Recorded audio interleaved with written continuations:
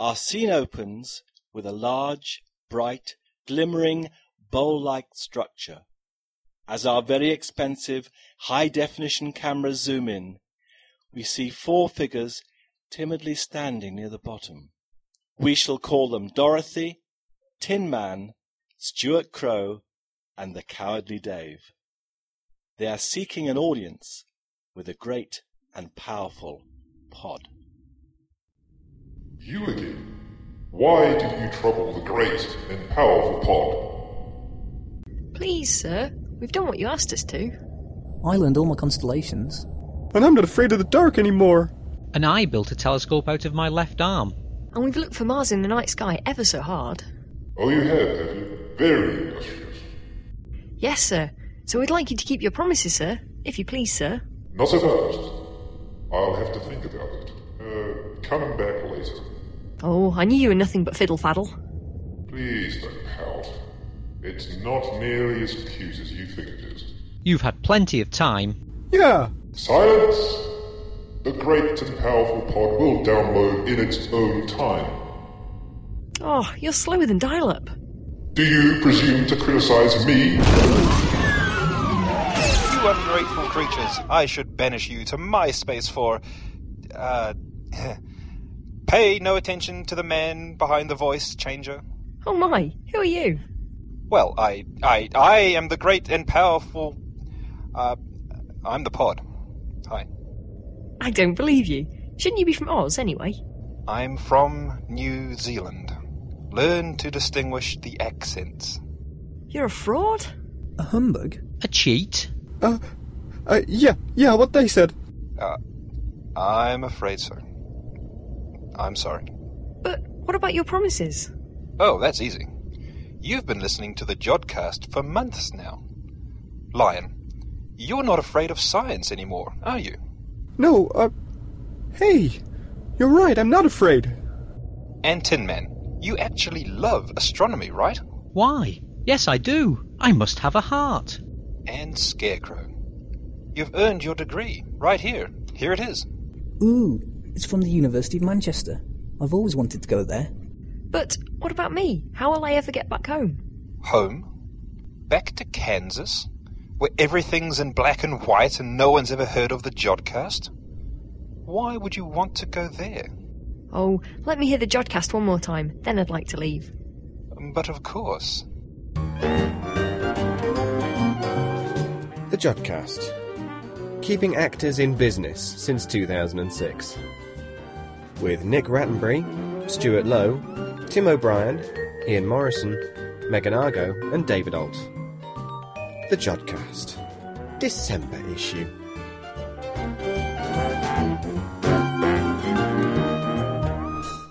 Hello and welcome to the December issue of the Jodcast. This is David Alt in our London studios. And this is Nick Rattenbury here in Manchester, actually at Jodrell Bank. And this is Stuart calling in from Italy. Yes, 2 countries, 3 cities. Yes, and we hope that the internet holds together to allow us to do this. On this month's show, we speak to Cormac Purcell, who is a postdoc at Jodrell Bank, about mazes. Should we say what mazes are, Dave? We'll say that in the actual introduction to the thing itself. Okay. For the time being, we'll just let it dangle tantalizingly in front of our listeners. And it is worth finding out what mazes are, I must say. Just as a teaser for our listeners. We also have news of our events marking the 50th anniversaries of certain astronomical things. We have your favourites, Ask an Astronomer and the Night Sky. But first, before all of that, here's the news with Megan Argo. In the news this month, transit of Mercury captured by SOHO, the Large Millimeter Telescope opens in Mexico, Atlas powered up for the first time, and the Mars Global Surveyor spacecraft veered lost. On the 8th of November, the planet Mercury passed directly between the Earth and the Sun in an event known as a transit. The planet, with a diameter less than half of that of the Earth, is very much closer to the Sun than our own planet, and completes an orbit of the Sun in only 88 days. Occasionally, the orbits of Mercury and the Earth line up in exactly the right way that we see Mercury cross the Sun's disk. The last time this event occurred was on the 7th of May 2003, while the next such transit is not until the 9th of May 2016. The only other planet which transits the Sun, as seen from the Earth, is Venus, the only other planet whose orbit is smaller than the Earth's. Observers in America, Australasia and the Pacific were lucky enough to see this transit of Mercury, while the timing of the transit meant that Europe, Africa and large parts of Asia missed out altogether. The SOHO spacecraft, a joint project of the European and American space agencies, was also able to observe the event and captured the total 5-hour transit with its cameras. You can find a link to the images on our website. A new telescope under construction in Mexico was formally inaugurated by the country's president on the 23rd of November. The Large Millimeter Telescope, or LMD, is situated at a height of over 4,500 meters on the summit of an extinct volcano known as Sierra Negra. The site for this telescope is so high because it will operate at wavelengths of between 0.85 and 4 millimeters, a part of the electromagnetic spectrum where absorption by our own atmosphere can be a problem. Building the telescope on top of a mountain reduces the amount of atmosphere between the telescope and the top of the atmosphere, and reduces this absorption, allowing reliable observations to be carried out. Once completed in 2008, this telescope will help astronomers investigate planetary atmospheres, regions of star formation, distant galaxies, and the cosmic microwave background, radiation left over from the Big Bang. The largest superconducting magnet ever built has successfully been powered up for the first time. This giant magnet is a vital part of the ATLAS detector, one of the major particle detectors being constructed for CERN's Large Hadron Collider, a major new particle accelerator which is scheduled to begin operations in November 2007. The ATLAS detector will help physicists investigate what happened in the early moments after the Big Bang and why the universe we can see is made of matter rather than antimatter. The ATLAS barrel toroid consists of 8 superconducting coils, each one weighing over 100 tons, 5 meters wide, 25 meters long, and shaped like round-cornered rectangles, all cooled to a temperature of minus 269 degrees Celsius. It will work together with other magnets in the ATLAS detector to bend the paths of charged particles produced in collisions at the Large Hadron Collider, enabling important properties to be measured. Mission scientists at NASA fear that the Mars Global Surveyor spacecraft is probably lost and unrecoverable. The orbiter stopped communicating with Earth on the 2nd of November when it went into safe mode after having trouble with the solar panel. Engineers have not been able to contact it since then. On the 21st of November, NASA asked the rover Opportunity on the surface of Mars to try to communicate with the spacecraft, but there was no reply after 2 days of attempts. The spacecraft was launched in November 1996 and has operated for longer than any other spacecraft sent to Mars. Global Surveyor's powerful camera has returned thousands of images over the last 10 years, discovering evidence that liquid once flowed on the planet's surface, and surveying potential landing sites for future exploration. It was designed to function for just 2 years in order to map Mars systematically. It is one of 4 spacecraft currently orbiting Mars. Its companions are NASA's Mars Reconnaissance Orbiter, Mars Odyssey, and ESA's Mars Express. And finally, the Leonid meteor shower put on a good display this year. As well as the normal peak of this shower, there was predicted to be a second increase in meteor numbers 2 days after the main shower this year. Early reports of observations from the Society for Popular Astronomy's Meteor section suggest that the additional secondary peak was not quite as spectacular as it was predicted to be. The Leonid shower has normal rates of around 15 meteors per hour in good observing conditions. The second peak was predicted to occur at 4:45 a.m. on the 19th of November, with rates of around 100 meteors per hour. Observers who were lucky enough to have clear skies report that some activity was seen, but not quite at the high level predicted.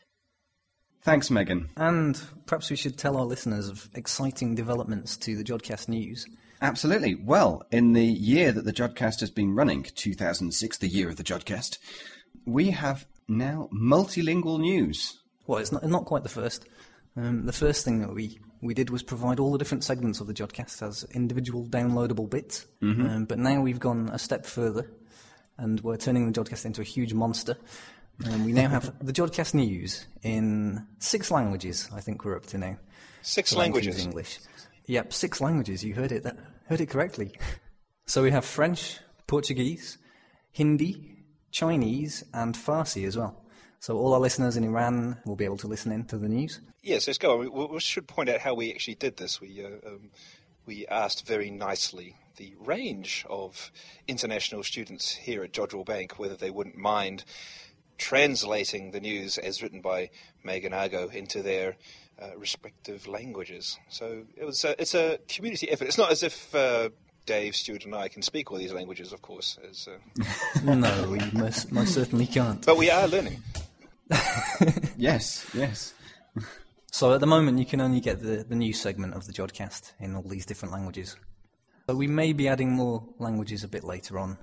It depends on how many more students we can persuade nicely to translate for us. Yeah, so all you people out there who are listening to the Jodcast, maybe you know of somebody who has French as their native language, or perhaps Chinese. Perhaps you should suggest that they tune into the Jodcast and listen to us in their native tongue. Let us know how it goes. And also, over the last year, the website for the Jodcast has grown, and one of the most recent additions, just last month, was the new Astronomy Media Player. Yep, that's something that I made mainly for myself, really. It's a bit selfish, I know, but I like to listen to astronomy podcasts, and so I wanted to put them all together in a nice, easy to navigate between place. So I've created what I've called rather lamely the Astronomy Media Player. I'm not entirely happy with the name, but it'll do for now. So how does it work? If you go to the Jodcast website, on the left-hand side there is a little button you can click called Launch Astronomy Player. And if you click on that, up will pop a window, and that will give you a whole range of astronomy podcasts to listen to. Well, I've lost count now of how many we've got. There's about 20 or so different astronomy podcasts.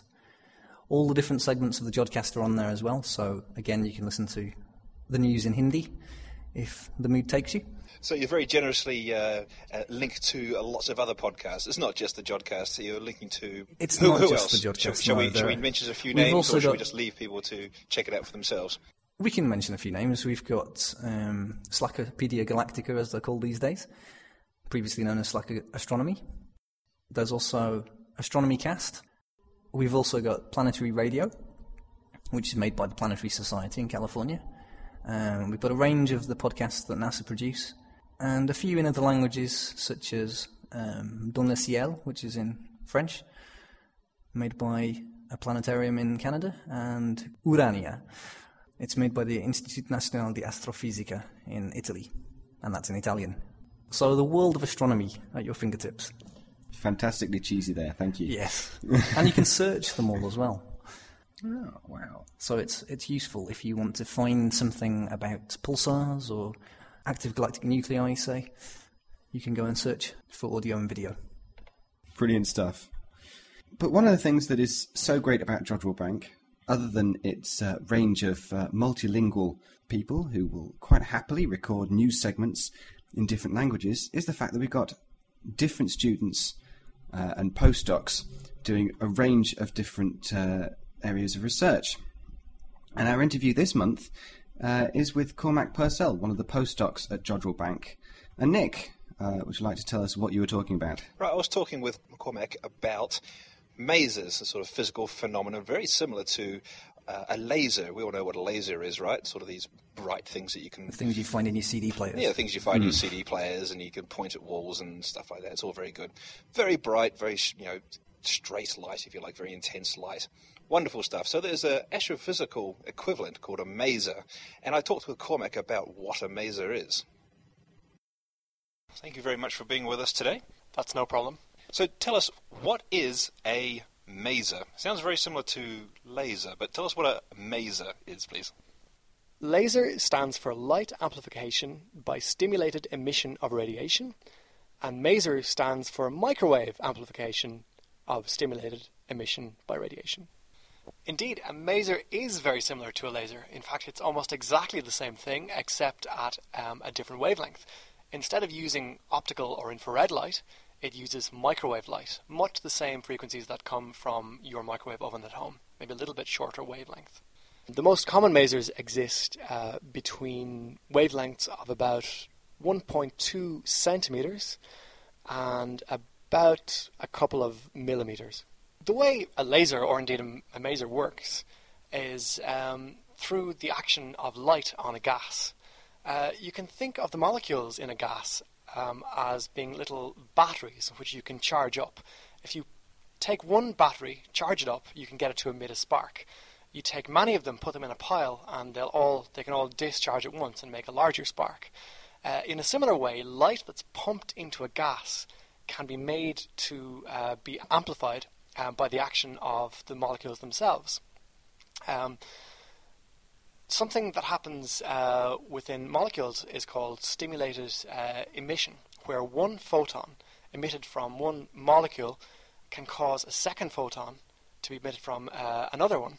And this can sort of happen in a chain reaction, causing a cascade, which then amplifies any light that's pumped into the gas. Now, similar conditions actually happen in space, and therefore you get a maser. It's just in microwave light rather than in optical light. What's special about the light coming out of the laser or the maser? Okay, well, this very special thing about laser or maser light is that it is monochromatic. That is, it's all of the same color.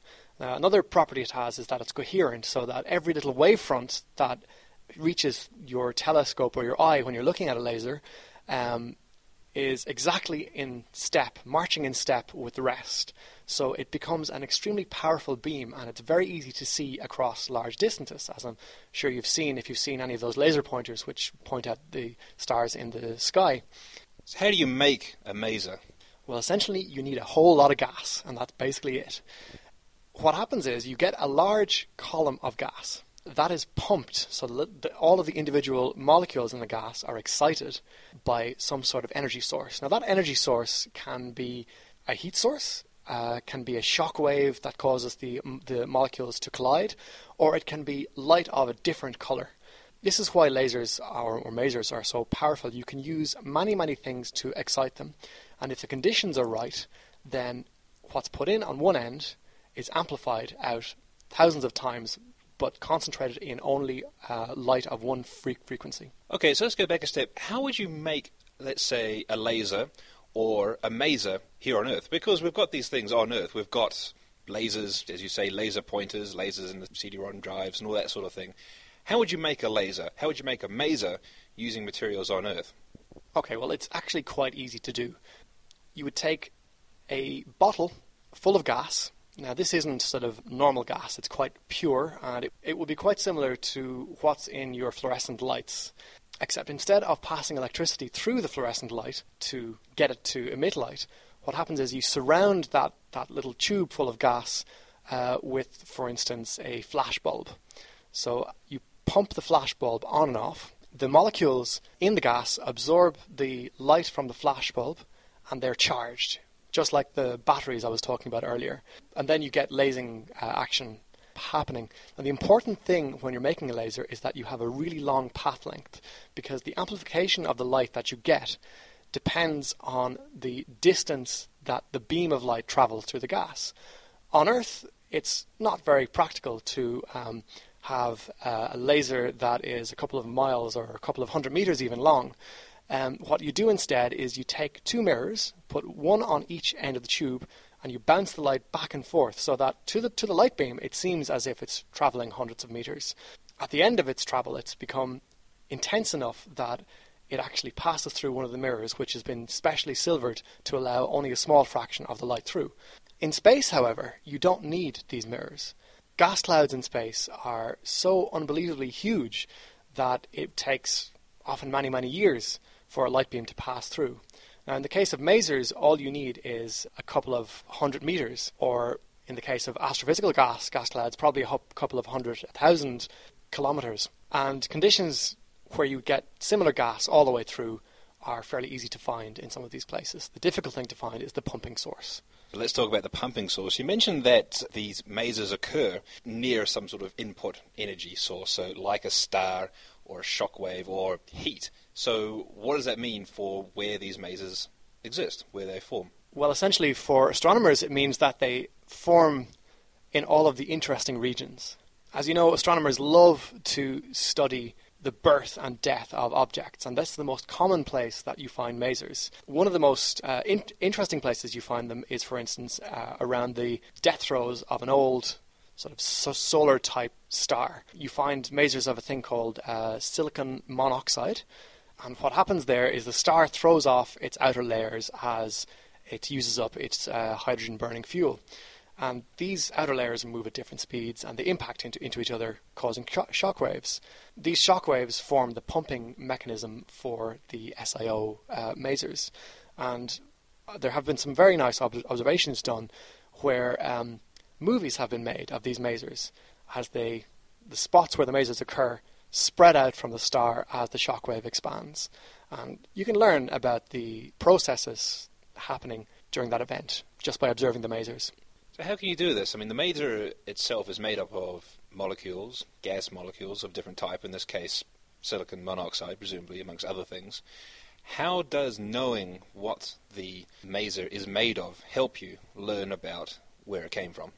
Okay, there are a large variety of masers coming from very different types of molecules, and the advantage that gives the scientist is that the masers are formed under different conditions, depending on the type of molecule that is masing. So, for instance, my field is star formation.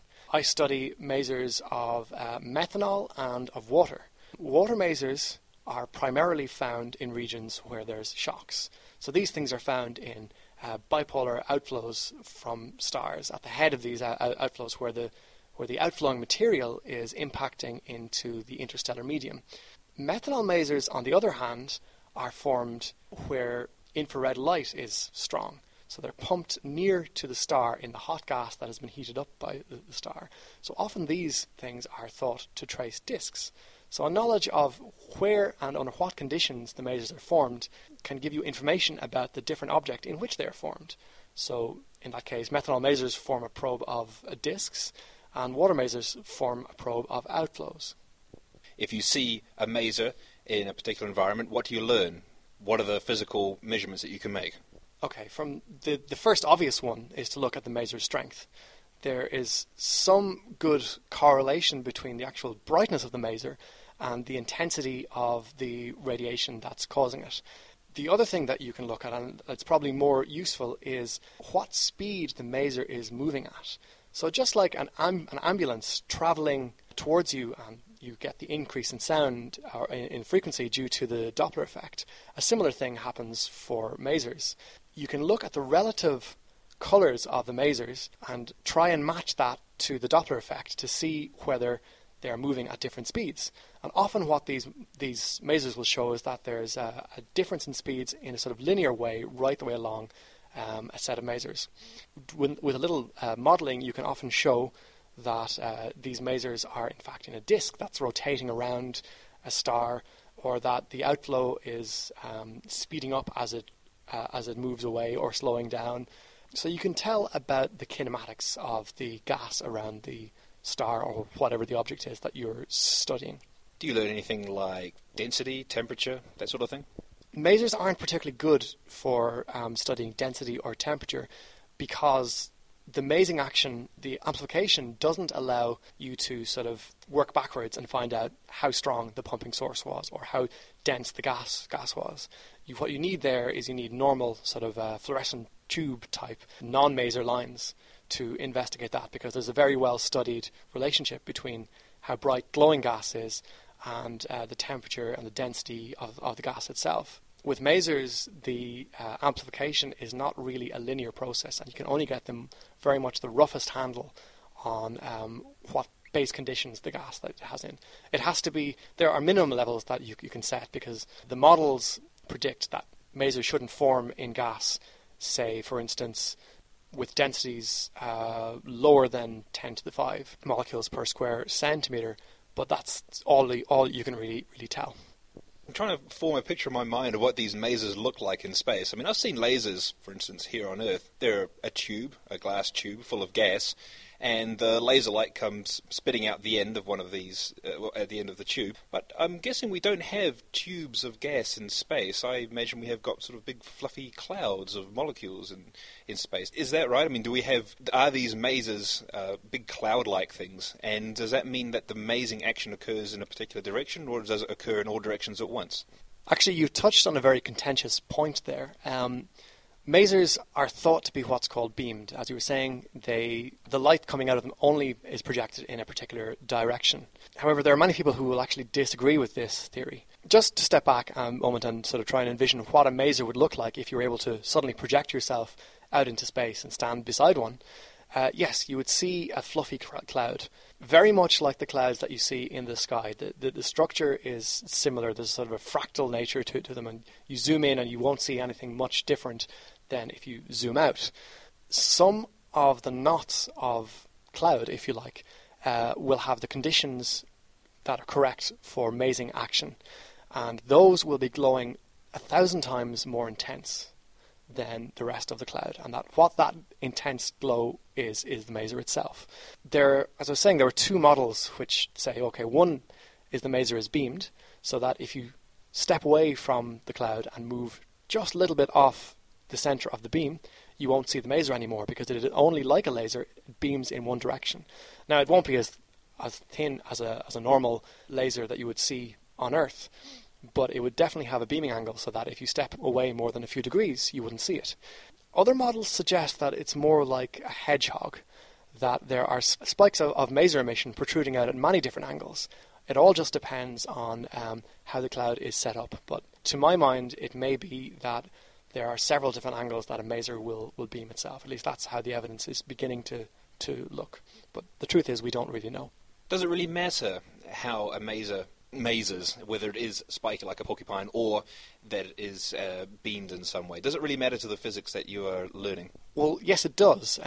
Often the science that's done with masers is about counting. So we look at the statistics of the maser itself. We want to know, okay, are there more masers associated with a particular type of object? Are there less masers associated with another type of object? Or maybe we're looking at the same type of object with different ages. So maybe we're looking, in the case of the field that I study in star formation, we're looking at very young stars and stars that are slightly older again. And we want to know whether the masers turn on at one time and turn off at another time. And to look at that, we'd expect that there'd be more masers at the time that the masers peak, and then they would gradually become less and less as the object gets older. If the masers are beamed, then we can't get reliable statistics without getting a very large sample, because it's, you could be looking at an object which just happens not to have any beams thrown in your direction. If they're like a hedgehog, however, it's more likely that there will be beams thrown in your direction and your statistics won't be as badly affected. So how many masers exist? How many masers do we know exist? All right, well, you sort of asked two questions with that question there. If you mean how many types of maser there are literally hundreds that we know of, and more are being discovered every day. Some may not be as strong as you would like. I mean, you might look at an ordinary glowing cloud of gas and not be able to pick out the maser. It's only marginally enhanced over the normal emission. Some are very, very strong, and they're the ones that we've found so far. But theory predicts many, many, many maser lines, many thousands across the entire electromagnetic spectrum. If you're asking how many clouds of gas are masing, then it depends. You look at any one type of maser, and it could be as many as the stars that are forming. So in the case of massive stars, you might have several thousand at least, across the galaxy. If you're looking at dying stars, you're looking at the same sort of number again. But for instance, if you're looking at water masers which trace shocks from outflows, then it's an uncountable number. So huge amounts, in other words. You mentioned that you were interested in the birth of massive stars. So how do you use masers to look at those? What's special about massive stars? Massive stars are important because they really are the lifeblood of the galactic ecology. You can imagine massive stars as being the heartbeat to any galaxy. Without massive stars, the galaxy would grow dim, because massive stars do things like trigger the birth of other stars. Without them, we wouldn't be alive. Many of the heavy elements that make up, for instance, the enzymes in your body were created only within massive stars. If we look to a sort of broader level, if you look to the beginning of the universe, the first stars that were formed were almost all massive stars. Now, by massive stars, I mean stars that are greater than about 8 times the mass of our sun. There comes a transition at that point whereby we shouldn't actually be able to form massive stars at all, because above stars 8 times the mass of our sun, they turn on while still accreting matter. And the radiation pressure, so the actual force of the light from the massive star, should actually halt all accretion. And so the real question in massive stars is how they're formed in the first place. Now, there are many theories to get around this, but probably too many to go into here. Just remind us, how are masers linked to these massive stars? The problem with the massive stars is that they're born right in the heart, embedded within the largest structures in the galaxies, the so-called giant molecular clouds. When massive stars are beginning to be born, when they're first coming together from the cloud of gas, they're so deeply embedded that we can't actually see them. All optical light is absorbed by the gas cloud before it has a chance to leave. The only thing that is bright enough to be able to get through is possibly the masers. So if we want to locate these earliest stages of massive stars, masers are the only way in which we can do it. One particular maser which I find of use is actually the maser of methanol, so the simplest alcohol. It seems from observation that this is only associated with massive stars. So the study of maser emission is linked to the study of stellar evolution. We go from a protostellar cloud, clumping into sort of these molecular clouds, eventually turning into stars, and masers trace this evolution. Is that right? That's exactly right, yes. Our task at the moment is largely to confirm this. I mean, this is really just a hypothesis. So what I've been doing as part of my research is I have been investigating how methanol masers are linked to massive star formation. We know they are intrinsically linked to the late sort of evolutionary stage called a UCH2 region. That's an ultra-compact H2 region. This is the stage when the star has actually started to destroy its natal cocoon, and because it's so violent and emitting such powerful winds and energetic UV light, it starts to blow away all the gas that's around it. And what it leaves in a shell around the star is an ionized bubble of gas.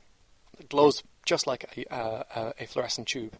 5 years or so ago, this object, this sort of late stage, was actually thought to be a really early stage. It's only in the last 5 to 10 years that we've been discovering that there are stages well before this. One of the stages that I've been studying is a thing called the hot core. And what happens there is, you can imagine, just after forming at the center of a dark cloud, the star compresses and begins to heat up the gas closest to it.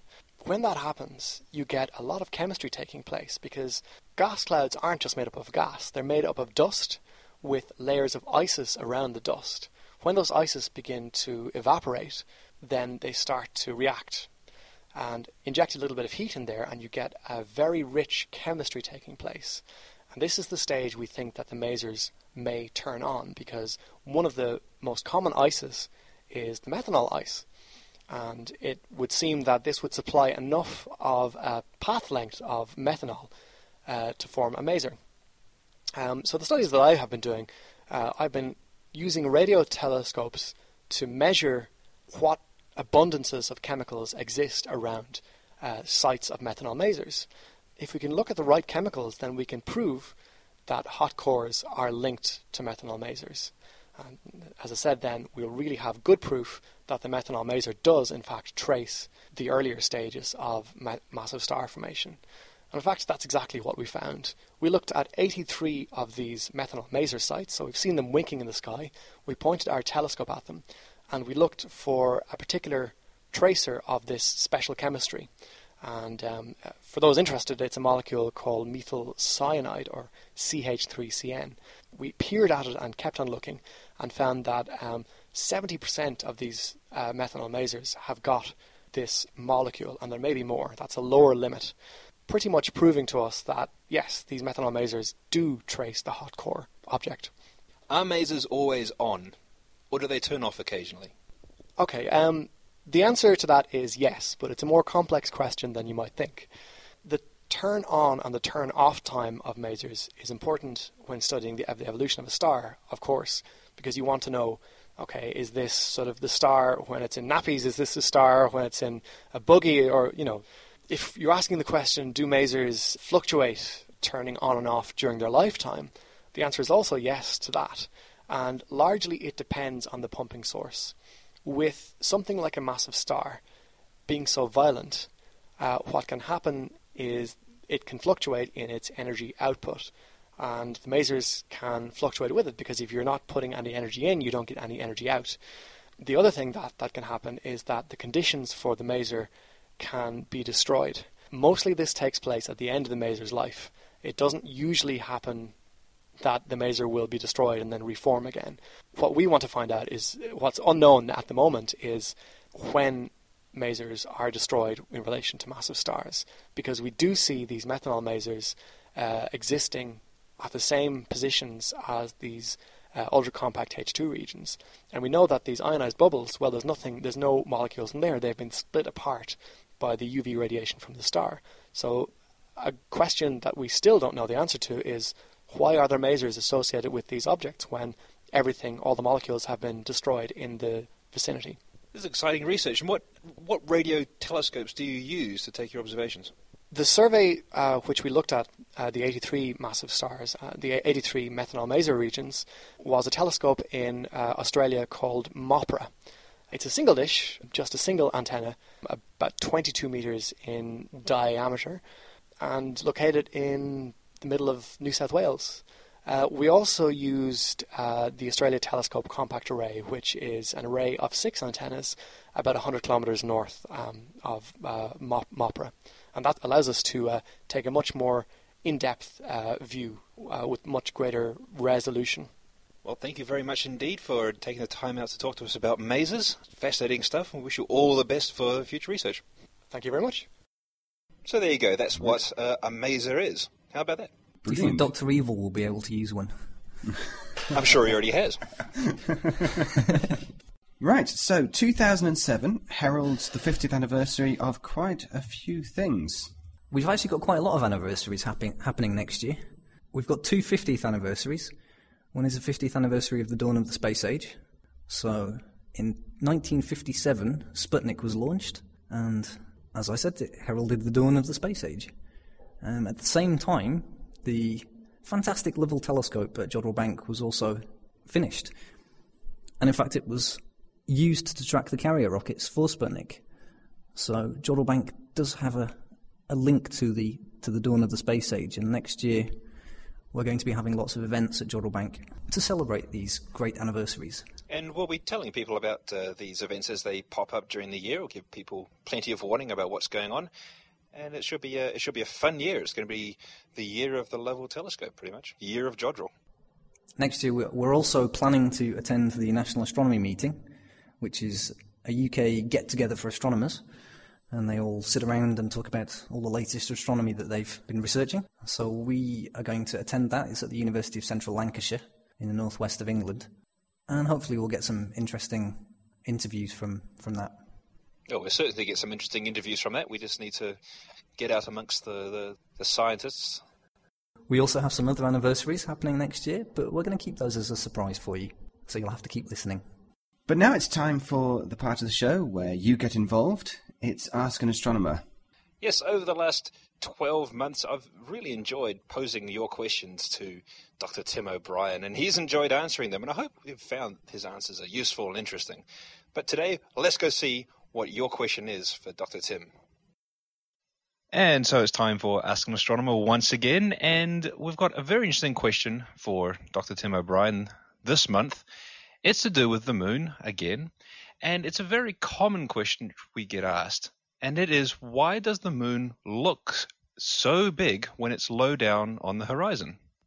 Yeah, it's an interesting question. I don't know whether anybody out there has noticed this, but if there's a full moon and It's low down near the horizon. It often looks like this huge full moon just sort of hanging there on the horizon. And if you think about when the moon's sort of sitting up near the zenith, sort of more directly over your head, then it doesn't look anywhere near as large. So the question is, why is that? There's a number of sort of physical effects that we should probably consider, I think. A common one is actually to suggest that it's to do with the way the light passes through the atmosphere, to do with something called refraction. So the path of the rays of light are bent as they pass through the atmosphere, and people have sort of glibly used that as an explanation for why the moon sort of appears magnified in some sense, because when you're looking towards the horizon, you're actually looking through a lot more atmosphere than you are if you're looking straight up towards the zenith. The trouble is that actually refraction has the opposite effect. Okay, it doesn't make the moon appear larger. It actually makes it appear smaller. It actually makes it appear sort of squashed. It's a bit like if you imagine taking a football, a spherical football, and sitting on it, and you get this sort of squashed shape. That's what happens. So in fact, it squashes it by a few percent refraction. And there's some great pictures actually that show a much larger effect if you look at it from space, where you're sort of above the atmosphere and looking down through even more atmosphere than you would see the moon through if you were sort of on the ground, if you see what I mean. So the effect is even more magnified, and it's quite significant. But you might catch that if you look out for that. You do see this sort of squashing of the sort of mainly the bottom part of the moon or even the sun, if you're looking through sort of light cloud or something. So anyway, that can't be the explanation. It can't be refraction. Another couple of things one could consider. One is just how far away the moon is, because clearly, if the moon appears larger, maybe it's because it's closer to us in some sense. Now, if you think about it, think about looking at the moon straight up towards the zenith, and think about looking out towards the moon on the horizon. Actually, the moon is farther away when you view it on the horizon than it is when you view it at the zenith, by about 1 Earth radius.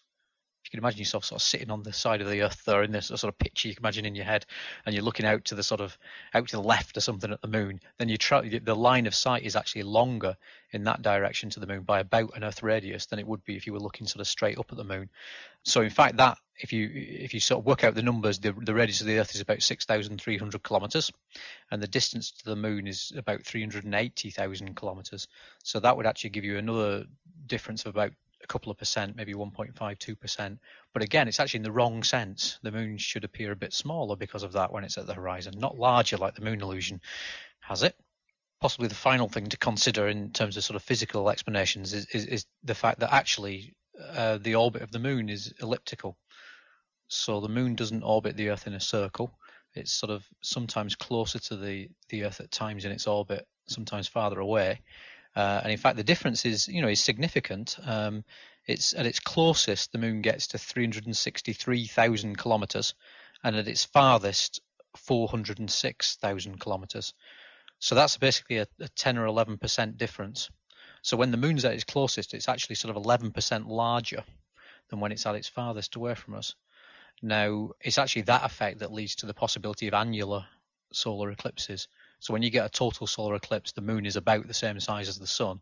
If the moon is at a position in its orbit when that happens where it completely covers the bright disk of the sun, then you get a total eclipse and you get to see the corona and all these sort of interesting features. However, if the moon is actually farther away, at a farther point in its orbit, it actually turns out to be slightly smaller than the visible disk of the sun. And so what you get in an eclipse then is a so-called annular eclipse, where you get an annulus, a sort of rim. You see the bright rim, the edge of the bright disk of the sun. So you don't get a total eclipse. You don't get to see the corona because you've still got this bright bit of the sun around it. Anyway, that in itself, that won't explain the moon illusion either, because of course the lunar orbit is about 28 days or so. So this effect of it getting closer and farther away sort of happens every 28 days. It's certainly nothing to do with whether it's at the zenith or whether it's down near the horizon, sort of 6 hours later. So that doesn't explain it. So in fact, you end up with resorting to it being some sort of psychological effect. It's something to do with the way the brain works, something to do with the way our vision works in terms of why, when you're looking directly overhead, you see something a different size that appears to you to be a different size. It isn't. You could measure it with your thumbnail or something, put it up next to the moon when it was at the zenith, and compare it to when the moon is down near the horizon, and it'll be basically the same size. It won't have changed size in that amount. These little physical effects I'm talking about a minute ago, like refraction, affect it at the level of a few percent. Nothing as significant as it appears to be. So it's definitely something weird to do with the way the brain is processing this visual information. And even as far as I understand it, not being a sort of neuroscientist, it's not well understood, actually. There's different competing theories as to how the brain would process that information, whether it's to do with, comparing when it's on the horizon, it's close to things that whose size close to trees or whatever, and that gives you a difference in the way you perceive it compared to when it's sitting in the middle of the sky straight up ahead with nothing near it to compare it to, whether that affects things. Or another possibility, something to do with, when you see, say, an aeroplane or something fly past overhead and fly into the distance, it gets a lot farther away from us, and therefore it would get smaller. As it gets close to the horizon, it actually gets smaller because it is farther away from us. Whereas with the moon, the difference, the sort of percentage difference between how far away it is when it's at the zenith and how far away it is when it's at the horizon is much smaller. So it doesn't change its size by the right amount compared to other objects, and therefore you compensate for that in the opposite direction by imagining it's bigger when it's near the horizon. That's another idea. So there are, as I say, there's different competing theories, and I don't think there's any one theory that's won out so far for explaining that weird fact that the moon looks big when it's down near the horizon. That's brilliant. So as long as we know that there is no actual change in the size of the moon from zenith to horizon, we'll leave it to the neuroscientists to work that one out. Thank you very much, Dr. Tim O'Brien. Okay, thank you. Thanks, Nick and Tim. And in fact, the Jodrell Bank astronomers aren't just useful for answering your questions. We thought that as this was the end of term issue of the Jodcast, you know how at school you bring in board games and things to play on the last day of term? Well, we're going to point you in the direction of some cool astronomy stuff that you can find out there on the web. Oh, you mean we don't get to play Monopoly then? No. The astronomy edition. I like Monopoly. No.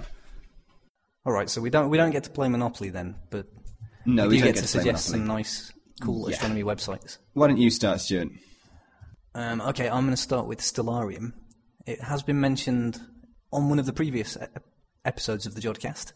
Stellarium is a really cool planetarium program for your computer. It's completely free, it's open source, and it's available for download. It's not too big, so even if you have dial-up connections, you should be able to download it. Certainly if you can listen to the Jodcast, you'll be able to download it. And it really is a very beautiful planetarium program for your computer. It classes itself as photorealistic. You can fire it up, you can put in your location and your time, and it will show you what you can see in the sky. And it does look very nice. It's handy if you're outside, if you've got a laptop or something. You can put it on the laptop and take it outside, and you can see what you're looking at in the night sky. It's very good. Oh, my one has got to be Google Earth. Google Earth is fantastic. For those of you who don't know what Google Earth is, it's basically a collection of all satellite images taken of the Earth and stitched together so that you can browse the Earth pretty much the same way that you browse an atlas. However, this time there's no page turning. Just with a click of the mouse, you can turn the Earth around, zoom in, zoom out, and check out all those fancy and exotic locations that you've not been able to get to yourself. It's fantastic. You can zoom into a spectacular resolution. And funny thing is that the first thing that most people do is they put in their own address and zoom in and just see how close they can get to see their own home address, see if they can see their car outside their house, for instance, or something like that. But I absolutely love it. It's great fun. And I think it's a serious toy. I mean, it's not just something fun to play with. You can actually do some pretty interesting research with it. I mean, if you want to brush up on where a certain country is and what it looks like and the coastlines and stuff like that, it's fantastic. You load it up and you actually get real pictures. It's not just coloured countries on a map, on an atlas. Wonderful, wonderful. And it's free. Free. Google Earth is free. I'm sure you can pay some money to Google for extra bells and whistles. So you can get the professional edition, for instance. But the basic program is free. And that's going to be my choice for astronomy software, yeah. I think people have actually used Google Earth to do some serious research. I think somebody found some Roman ruins, I think it was, in Italy, by seeing in the aerial view you could see the depressions of some kind of Roman ruin, and they were able to find things. That's fantastic. Amongst a series of buildings. And people have used it to find impact craters. So you can actually really be a armchair archaeologist. You can. Oh, that sounds pretty good to me. Forget the sort of Indiana Jones sort of bullwhip and hat and being shot at by odd people. I just sit at home and fire up Google Earth and discover lost civilizations. That sounds pretty good to me. Absolutely, but guys, if you don't want to be constrained just to the Earth, there is one piece of software out there which is also free and allows you to zoom around the planets and zoom around the stars. And that is called Celestia. And it is a brilliant piece of open source software, which, as I say, you can fly away from the Earth and look and see the phase of the moon. You can go out even further, look at the solar system from above, or even fly to far-off stars. And Can you land on the planets, Dave? No, I don't think you can land on the planets. Oh. But you can certainly go into fairly low orbit around them. And what's more, you can even customize some of the planets. You can customize some of the planets.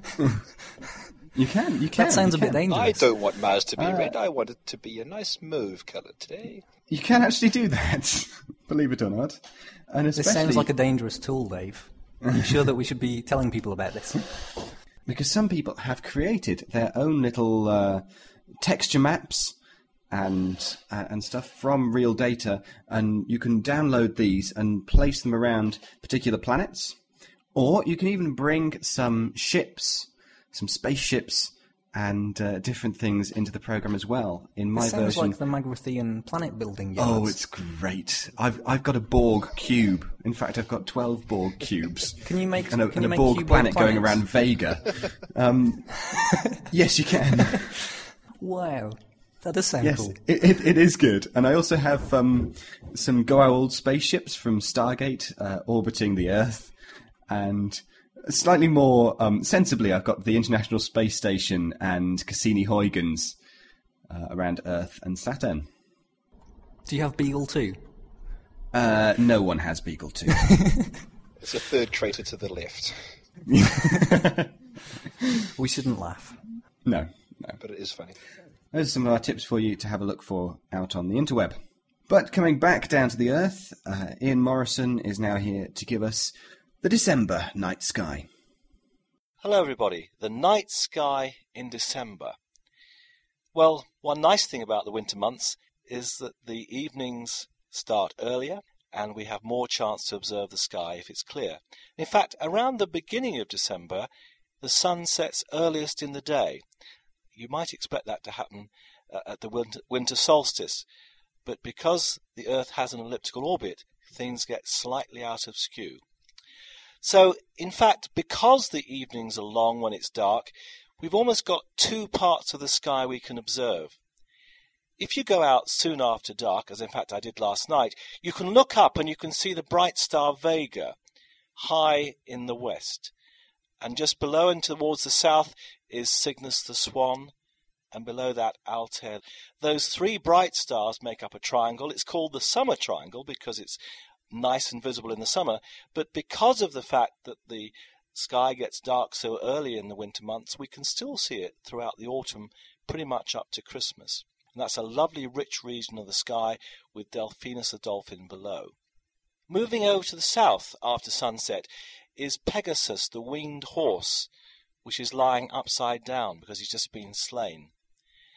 Up to the left of Pegasus is Andromeda, and within Andromeda you have a chance to view the great nebula in Andromeda, the Andromeda Galaxy. Start at the top left-hand star of the square of Pegasus, move up two bright stars, curving up and to the right, then turn sharp right, two further stars, and you come to what you should see is a fuzzy glow. Andromeda, nearly 3 million light-years away, lies below the constellation of Cassiopeia, which is above.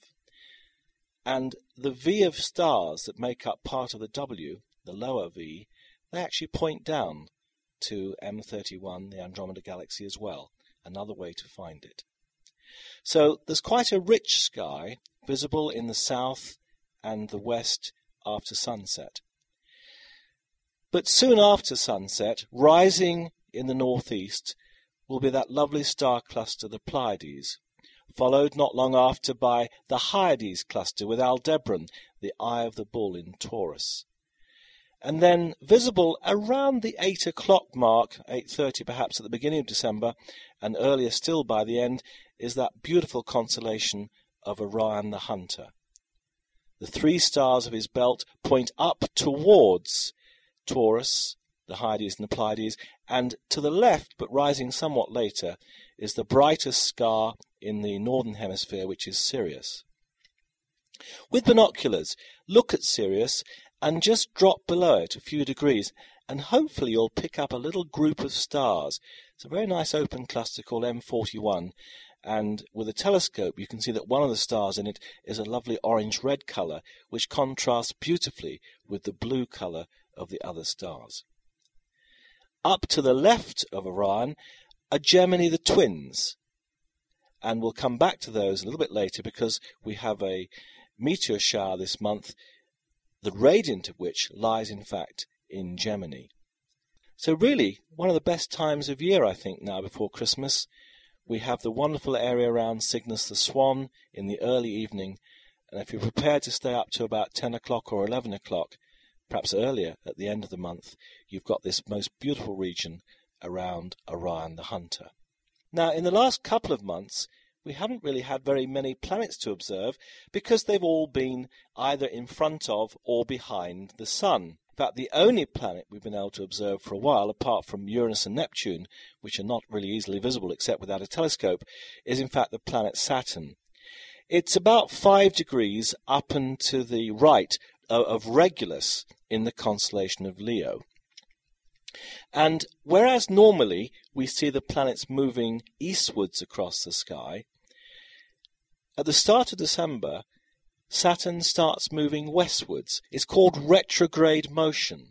And it's because of the fact that the Earth is sort of moving around the Sun more quickly, sort of running around on the inside track. So we see it actually move away from Regulus somewhat back towards Cancer. And then after a couple of months or so, it then moves back and actually passes Regulus on its way beyond, down below to the left of Leo. It rises about 9:30 p.m. in the northeast as December starts. It's highest in the sky due south at about 4 a.m. But by the end of the month, you can knock an hour off those 2 times. It's about 0.4 magnitude, pretty bright. Not as bright as it sometimes can be because the rings are now only about 15 degrees from edge on. They're gradually closing, and so over the next couple of years or so, they'll get less and less visible, and overall Saturn will appear less bright. It still is, however, a beautiful sight in a small telescope, and you can easily find Saturn's largest moon, Titan. A bigger telescope, perhaps 8 inches or more, will show you 3 or 4 more of Saturn's satellites. Well, the other planets are just coming back into view. Venus, in fact, passed behind the Sun on October the 27th, and basically it is now just coming to the point where you can see it low on the horizon just after sunset. Binoculars will probably help you. It's a good idea to get somewhere with a good low western horizon. Be there before the sun sets, so you know the point where the sun's setting. And then as the sun sets and afterwards, just look along to the left and a little bit upwards, that's down towards the south and up a bit, and you should actually be able to see Venus. But in fact, later in the month and also in January, it'll be slightly higher in the sky, it'll set later than the sun, and it'll be easier to see. Now, 3 other planets, Jupiter, Mercury, and Mars, are just coming into the morning sky, and I'll talk about those together in one of the highlights of December. So let's finish with 3 highlights of the month, perhaps in order of when they happen. On December the 4th, in the early hours of the morning, from about 2 o'clock to 4 o'clock, the moon passes in front of the Pleiades cluster. So you see the individual stars of the Pleiades gradually being occulted. That means they go behind the moon, and then about an hour later reappearing. Now, slightly sadly, this particular passage of moon in front of the Pleiades happens when it's virtually full moon. So the moon will be very bright, making it quite hard to see the Pleiades. And what's really nice is when, in fact, the moon is perhaps at first quarter and the stars actually disappear behind half of the moon that you can't see because it's dark. That's very pretty. Well, it won't be quite as good as that, but nevertheless, it could well be worth a try. Now, I mentioned these 3 planets, Jupiter, Mars and Mercury, that have just come around and are rising just before dawn. Around the 9th to the 11th of December, the 3 are actually very close in the sky. And, in fact, on the 11th, they are really within perhaps a degree or so. So would make a very nice sight with a pair of binoculars or a small telescope. But again, you have to have a good eastern horizon this time and be able to watch about half an hour, 45 minutes or so before the dawn, before the sun rises, and you should see these 3 little planets, well, one big planet, 2 smaller ones, close together in the sky, making a very nice tight grouping. Not often you actually see 3 planets as close as that. So that's before dawn, any time from about the 9th to the 12th of December, but perhaps closest together on the 11th. Now, we do in fact finally have a meteor shower in December. It's perhaps one of the most steady ones that we can normally expect to see about 30 meteors per hour.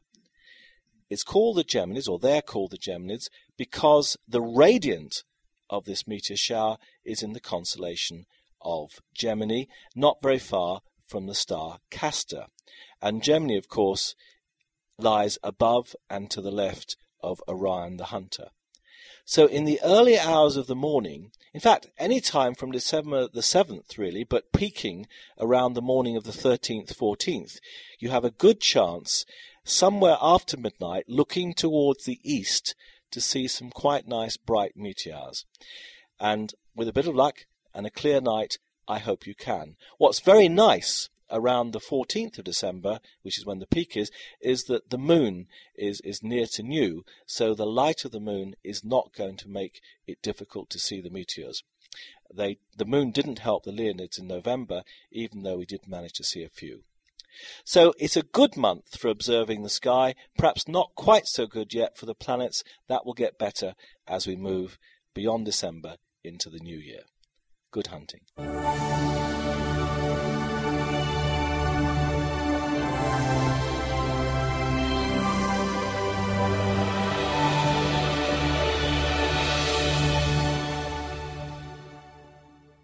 Thanks, Ian. So there's lots to look out for in the December night skies.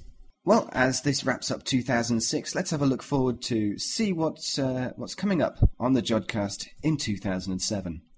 Well, coming up this next 12 months, we're looking to bring you, as we have in the last 12 months, the freshest astronomy which is going on right now, with the news, of course, every month.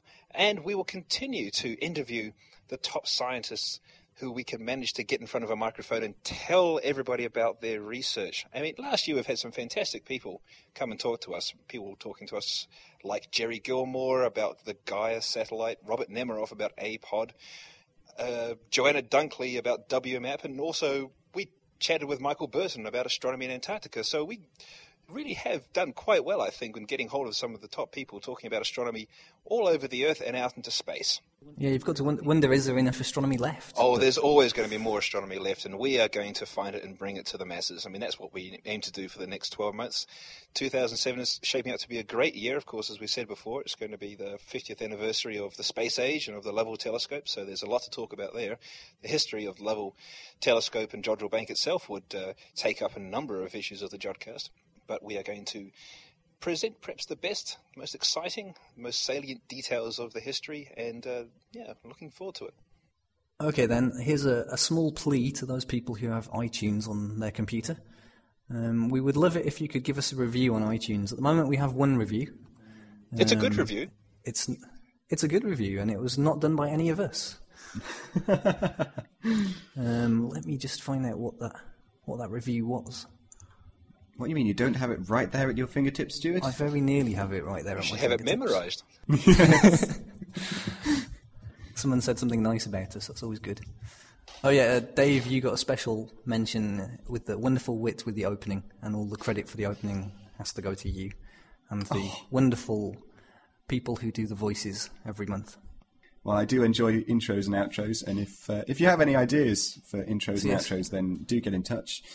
And we are, in 2007, we will do something about the sound quality so that we don't sound like robots or in the back of a van. Right, so that brings this issue of the Judcast to an end, I'm afraid. And that's it for 2006, but we'll see you bright and early in the new year, ready to get 2007 off to a fantastic start. We should probably go and put all our costumes on for the outro. Oh, yes, okay. Yeah. Thanks to Cormac Purcell for the interview on mazes. Thanks also to Tim and to Ian for doing Ask an Astronomer and the Night Sky. And so it just remains for us to thank all of our listeners for listening to us over the past year. Do keep on listening. And thank you, Stuart, for joining us from Italy. And Nick for joining us from Manchester. It was a pleasure. Always a pleasure. And once again, the January issue will just be me from 2007. I wouldn't be too sure about that. Oh well. We hope you enjoyed this issue of the Judcast. Just like to thank Seth Adams-Sher and Mark Brzee for reprising their roles of Dave and Hal. And I'd also like to thank Steve Anderson for giving us most of the script for the introduction. But for now, I'd like to wish, on behalf of all of the Jodcast team, once again, a very happy Christmas to everyone and a peaceful and prosperous New Year. Indeed. Happy Christmas. Yep, Happy New Year, everybody. Happy New Year. See you in 2007.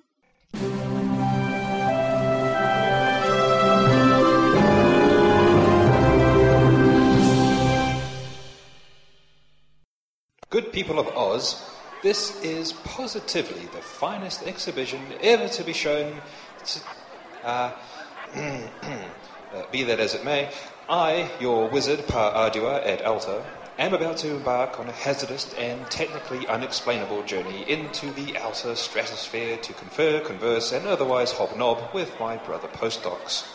And I hereby decree that until what time, if any, that I return, such as for the January issue, obey them as you would me. And that's all. Thank you. Oh no, my telescope, it's rolling away. Come back. Oh, don't go without me. I'll be right back. Stop that telescope. This is a highly irregular procedure. This is absolutely unprecedented. Oh, help me. The hot air balloons, it's going up. Ruined my exit. Help! Oh, come back. Don't go without me. Please come back. I can't come back. I don't know how it works. But you've got a PhD. How does that help you fly a balloon? Goodbye, folks. Oh, now I'll never get home. Stay with us then, Dorothy, and read the news every month. Oh, all right then. But call me Megan, please. I wonder what'll happen to the great and powerful pod. Meanwhile, in low Jupiter orbit... Dave? Yes, Al? Would you like to play a game? I'm very good at chess. No, thank you, Hal. May I suggest I Spy, then? Yes, Hal. I'll play I Spy with you. Shall I go first? Yes, Dave. I enjoy playing games with you. Thank you, Hal. I spy with my little eye something that looks like a bloke flying past the window in a hot air balloon.